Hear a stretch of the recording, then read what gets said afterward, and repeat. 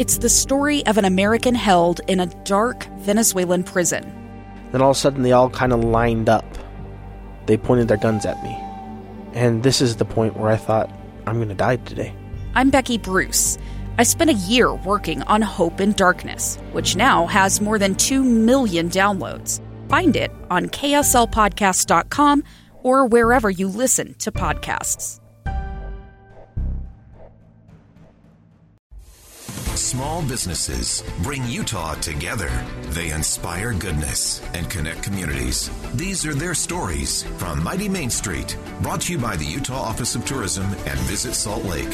Here's our host, Chris Redgrave, on KSL News Radio, 102.7 FM and 1160 AM. Mighty Main Street on KSL, the faces and places of Utah. This business show features interviews with our small business community that make us proud while driving our Utah job market. We're supported by Utah Office of Tourism and Visit Salt Lake. I have Renee Wong with me, founder of Wild Woman Tribe. Renee, one of the things I love about, I realize self-care came out of COVID. So if there's going to be some positive that comes out of this experience, I think the term self-care really makes sense. And what I like about this is that it's just like you're in the plane. You put your mask on first before you put it on your children or anybody else around you. And so I love that term self-care. Can you tell us a little bit more about Kristen? Her background is unbelievable. When I went to your website, I was listening to one of the podcasts. She's quite extraordinary, and it's so impressive that she has embraced Wild Woman Tribe, since this isn't something that she would normally do, but she sees a difference with yours. Would you tell us a little bit more about Kristen and why you think she sees Wild Woman Tribe as something that really speaks to her? Sure. Kristen has become a dear friend over the last couple of years, and so I love that she is constantly opening herself up to new experiences and to challenge thought patterns that she thought she had. Like, for example, I don't think I'm a women's group woman. I think it speaks to the fact that Wild Women Tribe embraces all types of women. It's not like a group for only women who like to hike outdoors or who like to do yoga or who like to read self-help books or whatever. Like, it's very much in the vein of you do you and you do your highest version of you, and the people around you support you.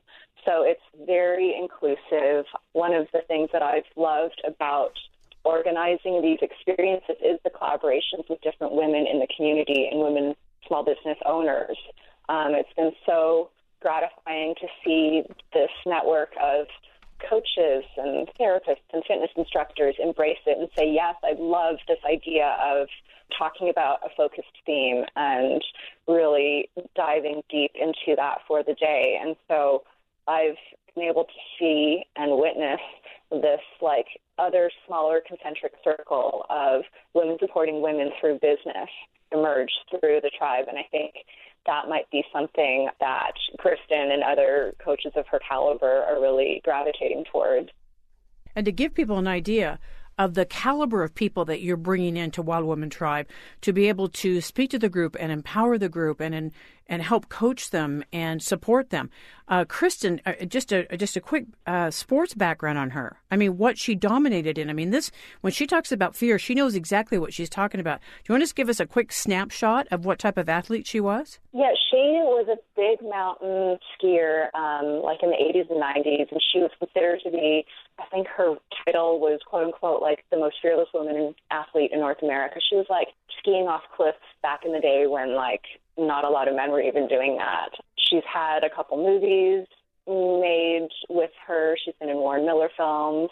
And then she really transformed her own outlook on fear, because fear was something she grappled with every day. She had people around her dying on the mountain. Sure. And she dove really deep into Zen philosophy and Zen practice. And so she considers herself to be a Zen coach and has now written a book on fear called The Art of Fear. And she was on the Megyn Kelly show. And she really does travel around the world as a speaker on fear and bring people to Utah to do ski camps where they think they're really going to get tips from a pro skier, but she helps them on a deeper level confront and process how fear can really hold us back from different breakthroughs in life.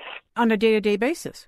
It can pull us back. Basis. Exactly. Yeah, going through a divorce or going through the death of your parents or a child or whatever on a day-to-day basis. It's things that sometimes we have to just face every day and go, wow, losing your job. I just listened to the speaker talk about the fact that at the base of us as human beings, we want to feel useful. And so you have something taken away from you that you felt that you were useful doing, either parenting or spouse support or a job, and you have that taken away from you. It really addresses your identity. That's the part that stops us in our tracks, and that all of a sudden we feel kind of stuck. And so I think it's so cool, Renee, that you have started this. How many people do you have supporting Wild Woman Tribe right now? We've worked with probably 2 or 3 dozen different coaches and collaborators over the years, and some we rotate back to because, relationships give and take, and you have like a really good flow with several. And then I think in terms of how many people have come on these adventures, I was thinking about it yesterday to get some numbers for you. I'd say like probably several hundred. That's exceptional. So I just signed up to get the newsletter and to understand more about what it is that the goals and everything. And so how many actual members do you have, or tribers, or whatever you call us? So how many of us do you have? I don't actually have a count on it. We have people who I'd say would receive the newsletters and read the content, and that's all they do. And I have others who are like diehard group members who come on every single wander and every retreat. There's a handful of them who do that. It really varies. So there's not like a fixed number, but there's certainly the opportunity for women to, I encourage them when you come, bring your business cards. It's not a networking event, but you will connect with people and meet people who share a like-minded spirit and a like-minded way of looking at the world. And so I do know that people have met on group excursions and retreats and have kept in touch and become good, close, dear friends from those initial meetings. Well, I bet it's huge word of mouth. And women are such natural, people, we're networkers. Women especially love to network and like to share amazing stories or products or whatever. And so I bet the word of mouth on this is huge for you. And it's 3 years now, and I see this really continuing. And so to give people an idea, they can sign up for the newsletter. They can be a day tripper, kind of like the old Beatles song. They can do a day tripper. They can look at bigger excursions and maybe a couple of days. Do you do anything bigger than that? Do you go like for a week or for 4 or 5 days? Or do you go out of the state of Utah?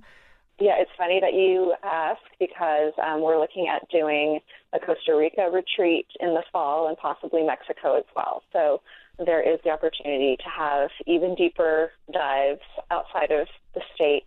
Right before COVID hit, I was in Costa Rica, and it is amazing. I mean, Costa Rica is so cool. That would be fabulous. And, of course, Mexico is wonderful as well. That's great. I love the direction you're going in. I can't wait to find out more about this. Do you want to give us your website so people know where to go and kind of give people an idea? I didn't see where I needed to pay a membership or anything. So how does this work for you financially, Renee? There's no membership fee, but each of the excursions has a different fee. Okay. And so that gets split between, the group and the collaborators as well. The website is wildwomentribe.net. The next upcoming retreat is in Moab, May 14th to 16th. And so Kristen will actually be there, and we'll have daily yoga. We have this amazing Salt Lake-based nutrition coach and chef, Marissa Cardwell, who's coming to cater all our meals. We'll have some art therapy, guided hikes, fireside dance parties, a lot of different fun experiences there. Renee, thank you so much for joining us. You are brought to us by Utah Office of Tourism. They asked us to give you a call. They're one of the underwriters to the program Reaching Out to Small Business. It's been a pleasure getting to know you, and I'm so glad I signed up to find out more about Wild Woman Tribe. And the website again is? wildwomentribe.net. Thank you so much, Renee. All the best to you. Thank you, Chris. Check out our interviews on the podcast page of KSLNewsRadio.com. I'm Chris Redgrave, host of Mighty Main Street. Stick around for more stories on KSL Radio. I'm Dave Cawley, investigative journalist and host of the podcast Cold.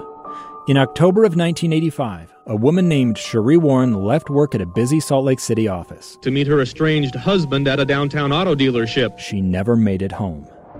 Cherie's car surfaced weeks later in Las Vegas. In the parking lot of a hotel casino. No one knows how it got there. Strange. It was strange. Both Cherie's estranged husband and her boyfriend raised suspicion for investigators. I kind of thought that he might have done something. But no arrests were ever made. In Cold Season 3, we dig into double lives, make new connections in the case, and examine the difficulty raised by reasonable doubt. We want answers just as much as anyone else. They have creeps like that now too, so nothing's changed. That's the new Cold Season 3, The Search for Cherie. Now available anywhere you get your podcasts.